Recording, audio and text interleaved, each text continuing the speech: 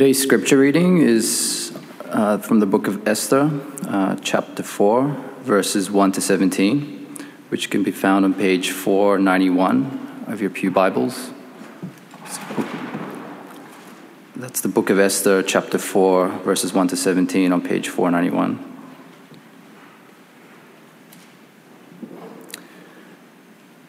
When Mordecai learned of all that had been done, he tore his clothes, put on sackcloth and ashes, and went out into the city, wailing loudly and bitterly. But he went only as far as the king's gate, because no one clothed in sackcloth was allowed to enter it. In every province to which the edict and order of the king came, there was great mourning among the Jews, with fasting, weeping, and wailing. Many lay in sackcloth and ashes. When Esther's maids and eunuchs came and told her about Mordecai, she was in great distress. She sent clothes for him to put on instead of his sackcloth, but he would not accept them.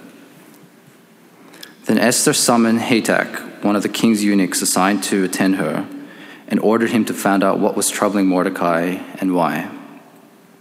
So Hatach went out to Mordecai in the open square of the city in front of the king's gate. Mordecai told him everything that had happened to him, including the exact amount of money Haman had promised to pay into the royal treasury for the destruction of the Jews.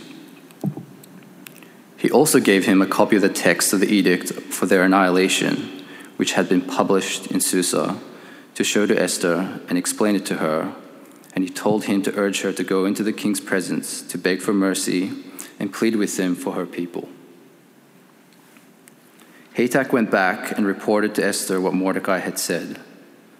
Then she instructed him to say to Mordecai, "All the king's officials and the people of the royal provinces know that for any man or woman who approaches the king in the inner court without being summoned, the king has but one law, that he be put to death. The only exception to this is for the king to extend the gold scepter to him and spare his life. But 30 days have passed since I was called to go to the king." When Esther's words were reported to Mordecai, he sent back this answer: "Do not think that because you are in the king's house, you alone of all the Jews will escape. For if you remain silent at this time, relief and deliverance for the Jews will arise from another place, but you and your father's family will perish. And who knows but that you have come to royal position for such a time as this?" Then Esther sent this reply to Mordecai: "Go, gather together all the Jews who are in Susa and fast for me. Do not eat or drink for 3 days, night or day. I and my maids will fast as you do. When this is done, I will go to the king, even though it is against the law. And if I perish, I perish." So Mordecai went away and carried out all of Esther's instructions. This is the word of the Lord.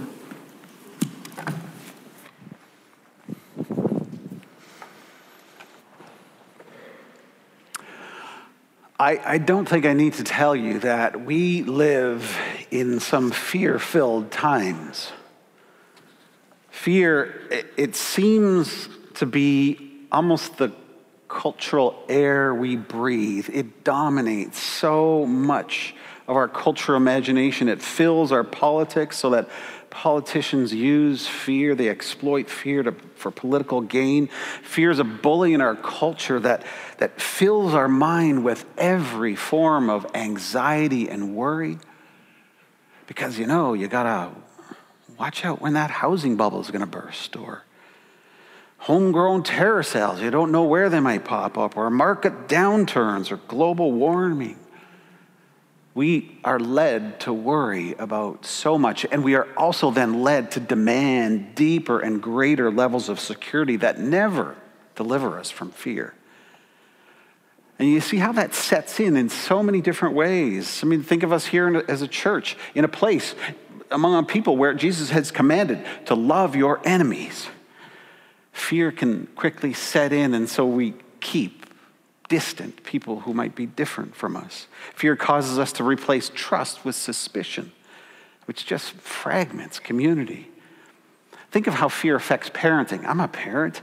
I see it in my life. In the absence of any consensus about norms or standards for raising children, with experts pretty much divided on actually how you should raise kids, what parents are left with is safe parenting. Keep your kids safe. That's pretty much the dominant thrust of so much parenting advice. Keep them safe. Safe practices. We think of what we want to prevent our kids from experiencing as opposed to what we want to actually encourage and develop in our children. Now, I know we want to keep our children protected because they're vulnerable and they're precious, but at some point, preoccupation with safety gets in the way of full living. And every one of us, I know, we can all provide watertight rationales for why our own fears, whatever that is, are justified and appropriate. But is it serving you well? How is it serving you? Who of us have ever said, my phobias have just put such a spring in my step? Or, I'd really be a bad parent if not for my parenting anxieties that riddle my heart. Or, thank God for my pessimism. I've been such a better person since I've really lost hope. Have you ever met a deeply joyful, chronically worried or fearful person? Fear doesn't seem like it can coexist with joy. Do you ever see those two together? Can you be delighted and afraid? Can you be clear thinking and full of fear? Can you be confident and afraid? Can you be merciful and afraid? It's like they're polar opposites, which is why novelist Marilyn Robinson notes, fear is just not a Christian habit of mind. It's just not a Christian habit of mind. And that is why more than any other command throughout Scripture, the constantly repeated command throughout Scripture is simple. Do not fear. Because fear will sink us faster than anything else. Fear disrupts our faith. It becomes the biggest obstacle to actually trusting and obeying God. Fear whispers into our ears that God is just not big enough for whatever it is you face, and that we're really not safe in His hands. And it causes us to distort the way we think about God. But think about the continued stream of biblical teaching about who God is. Psalm 23, even though I walk through the valley of the shadow of death, I'll fear no evil, because you are with me. After His resurrection, Jesus told His disciples, I am with you always to the end of the age. Jesus Christ asserts Himself as the abiding presence in all history, in all reality. Our faith reminds us that Jesus was in the beginning with God and that all things were made through Him. And without Him, nothing was made that was made. And that the light shines in the darkness and the darkness has not overcome it. That's the truth of our Christian faith. But fear threatens that. Fear threatens our truest identity as God's children, and fear threatens our truest vocation, which is to trust and obey God. But I know I hear the objections because I hear them in my own mind. Life is hard, right? There's a whole lot to be scared about. Plenty that's out of our control. Followers of Jesus, they die from cancer. They bury children. They get lost in addictions. They lose jobs and homes. But Jesus offers something more. He doesn't offer the absence of all those things. He offers the presence of something more that actually makes sense of all those things. Something bigger that relativizes our fears, that really right-sizes our fears and empowers us to live with courage, to risk, because it is a hope that fills our imagination instead of fear. This story from Esther that we read is just a remarkable text. You might remember from last week, if you're here, that in Esther, nowhere do you read or find the name of God. Nowhere do you find people praying to God. It is a book where God seems utterly absent on the surface of things. You don't see God anywhere. Which can sometimes sound like our lives, can't it? Don't we sometimes experience a week, a day, a month, a season like that? So here's Esther living in the center of this Persian Empire, which is a powerful political empire. And it just crushed any opponent. It maximized fear as its greatest tool. And Esther lives at the center of that empire, and she lives at the epicenter of fear because she sees every day what that King Xerxes can do. Snaps his fingers, someone's life is gone. And in that place, Esther has covered up her faith. And she lives a hidden life. Esther is a woman who has two names in this book of Esther. Hadassah, which is her Hebrew name, and then Esther, which is her Persian name. And throughout the book, she's had this constant identity crisis rooted in fear. Who is she? Is she a Hebrew? Is she a Persian? Is she one of God's people? Or is she not one of God's people? Is her ultimate allegiance to Xerxes, her husband, the king? Or is her ultimate allegiance to the King of Kings? And throughout the early chapters, it's as if, until this point here in chapter 4, she's pretty duplicitous. She's got this dual identity going on. How many of us are like that? Sometimes Christian, sometimes not. Sometimes holy, sometimes spectacularly unholy. Sometimes living for God, sometimes hiding from God. Sometimes being generous, sometimes being pretty self-absorbed. Sometimes living for the glory of God, sometimes living for your own convenience. We experience that conflicted identity too, but there comes a point where you can't do that anymore. There comes a point where you have to declare yourself, which is what Esther faces. She's been pretty content to live this double life, but now she faces this crisis that she cannot avoid any longer. This character, Haman, some high-ranking official with this huge hate on for the Jewish people, has convinced King Xerxes that a genocide would really be a fine thing. He's got a bruised ego because of one man, Mordecai, and he suggests a genocide, which the king, the clown in this story, agrees to. And the entire Hebrew people here are in jeopardy. And Mordecai is just busted up. He tears his clothes, puts on sackcloth, mourns in this crisis. Now, a little pastoral aside here. I think we can listen and learn from Mordecai in this. Because we don't grieve well, do we? We don't grieve well. I wonder if part of our struggle with how fear dominates our lives is connected with our inability to lament, to name before God what's wrong and what's broken in life. Look at how people in the Bible lament. When something bad happens, they let you know. They don't hide it. They change their clothes. They put ashes on their head. They go out in public. They cry and they wail. Think of the Psalms. The majority of the Psalms, right? They are songs and prayers that complain to God. They bring their grief and their sadness, but we don't do that well at all.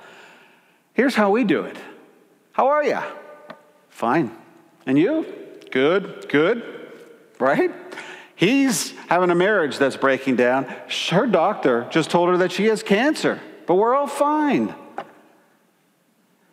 Mordecai is not fine, and he's letting everyone know it, including Esther. And he tells Esther, I told you to hide your identity earlier. Don't do that. You have something to do. Go to the king. And Esther's, she's rightfully frightened about the prospect because anyone who would come unannounced to the king, if he wasn't too happy, he'd just put that person to death. Now talk about instilling fear. If anyone approached the king and, it was a bad day, he didn't like the interruption, that person would lose their head. So imagine the pressure for her to remain quiet, hidden. But Mordecai's pretty blunt. He says, don't suppose you won't be found out. And even if you remain silent at this time, relief and deliverance for the Jewish people are going to come, but you will perish. And somehow, from somewhere, Esther experiences a very dramatic change, a profound change. She decides to go to the king, even though it's against the law. Now, we believe as Christians that laws are put in place by God that we need to honor. Romans 13 talks about that. But above that is God's unchanging, perfect, timeless law. And so when the government tells us to do things that violate God's law, we need to practice something called civil disobedience. And say yes to God's law and no to whatever wrongful law that might be of a human. Here's Esther doing just that.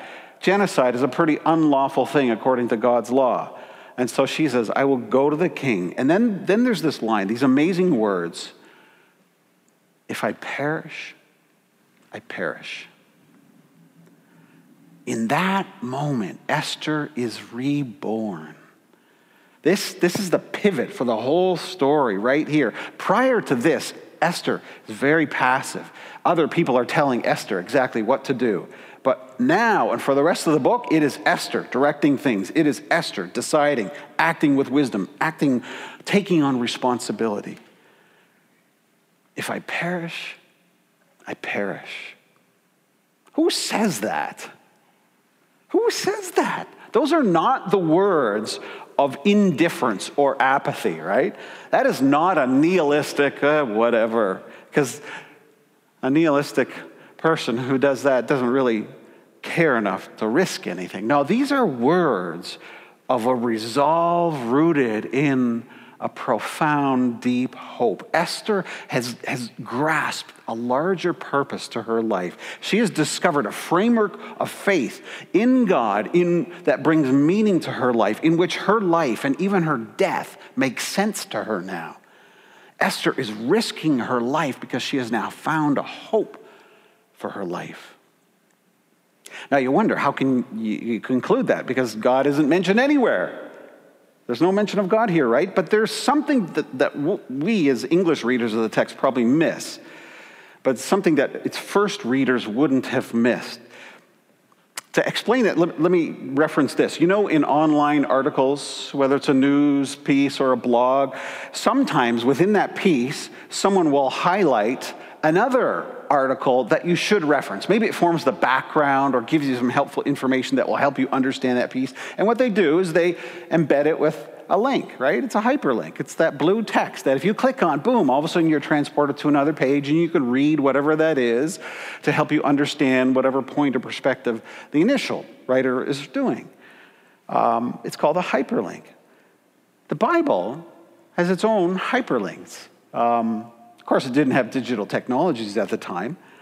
But in verses 3 through 14, there are two references, two links to another biblical story that help interpret this story.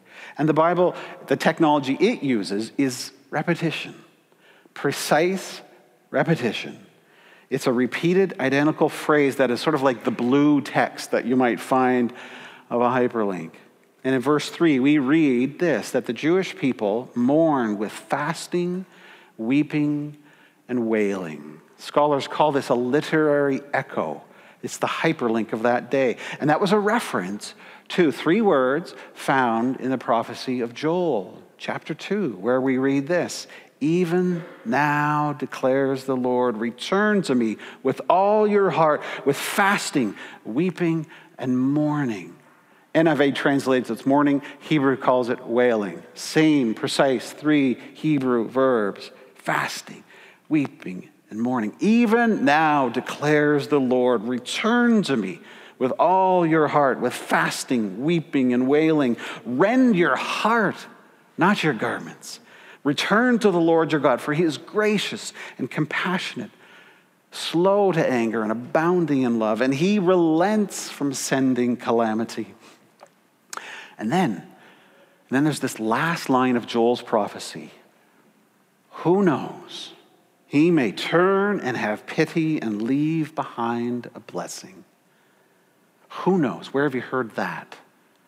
Verse 14, Mordecai says, and who knows that you have come to such a position for such a time as this? Who knows?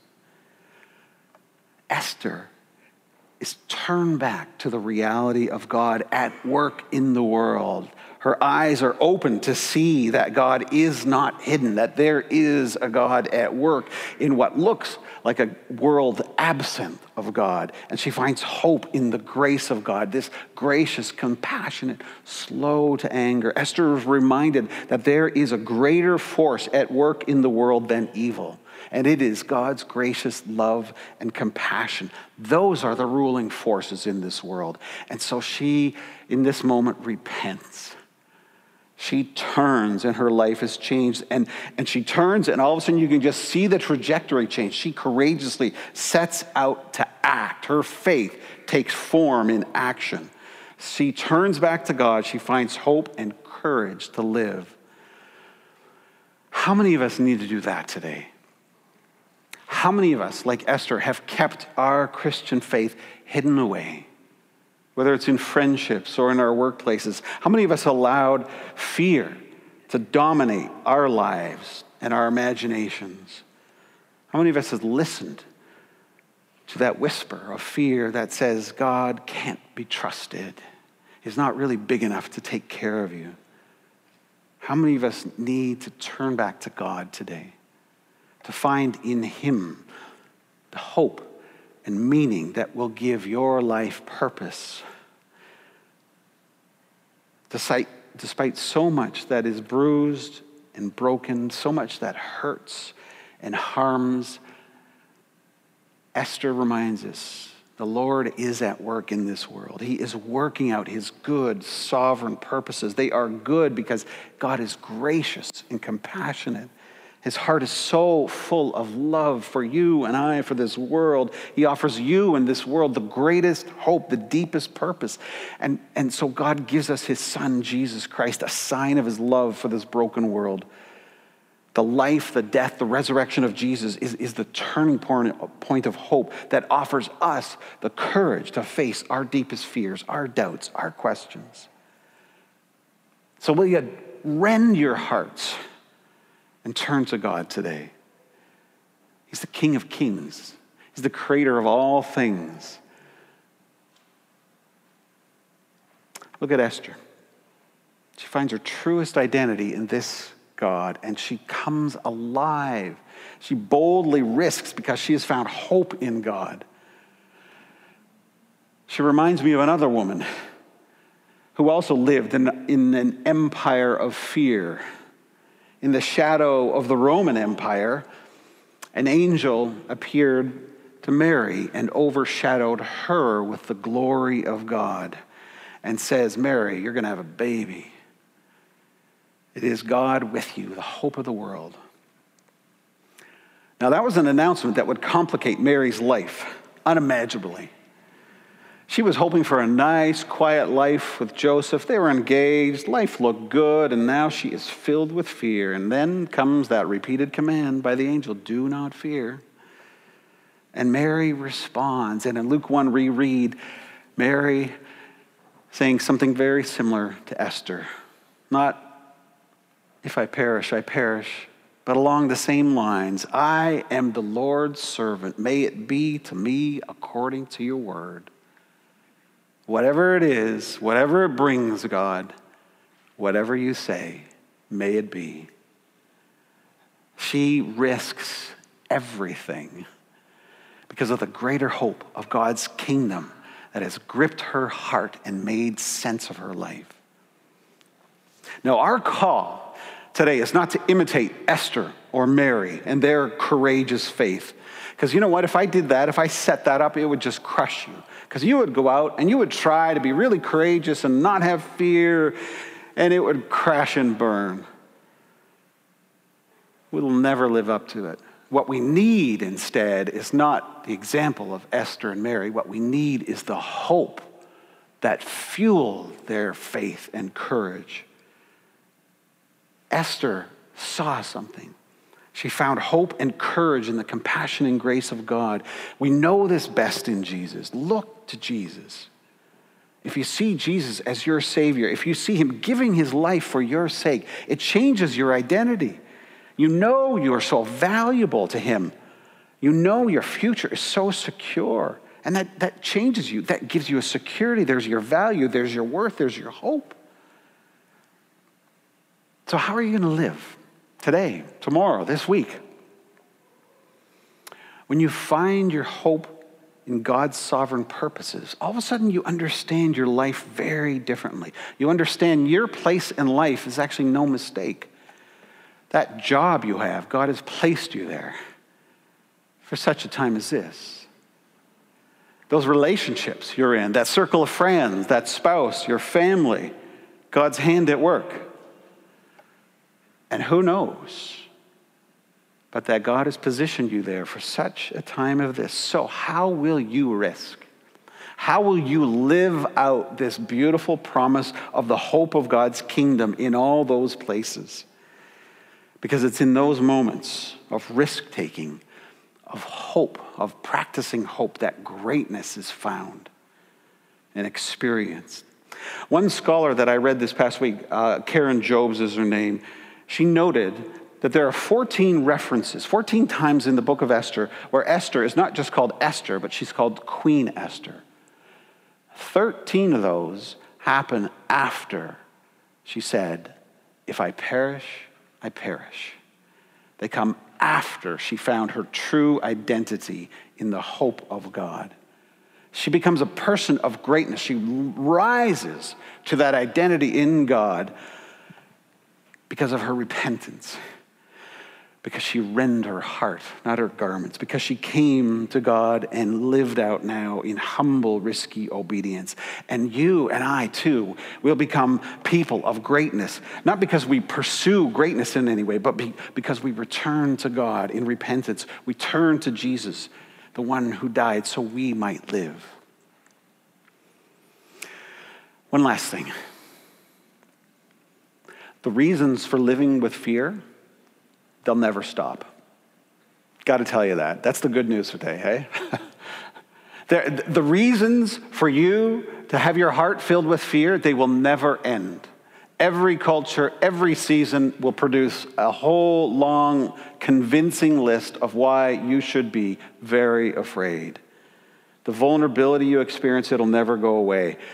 So can you give up trying to make fear go away? Just give that up. Instead, find a deeper, richer hope that can displace fear, that can right-size those fears.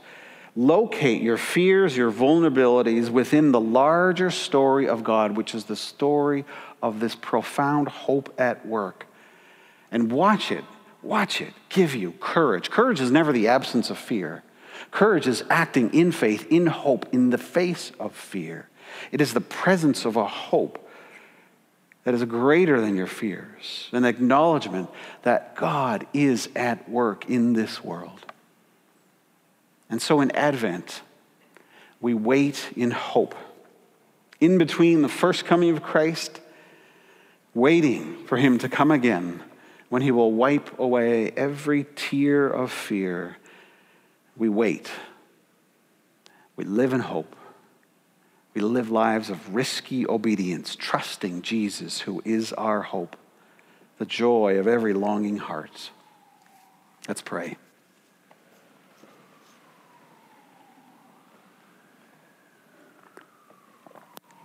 Thank you, Father, for the true freedom that comes through the hope of your kingdom, of your reality, of your purposes in this world.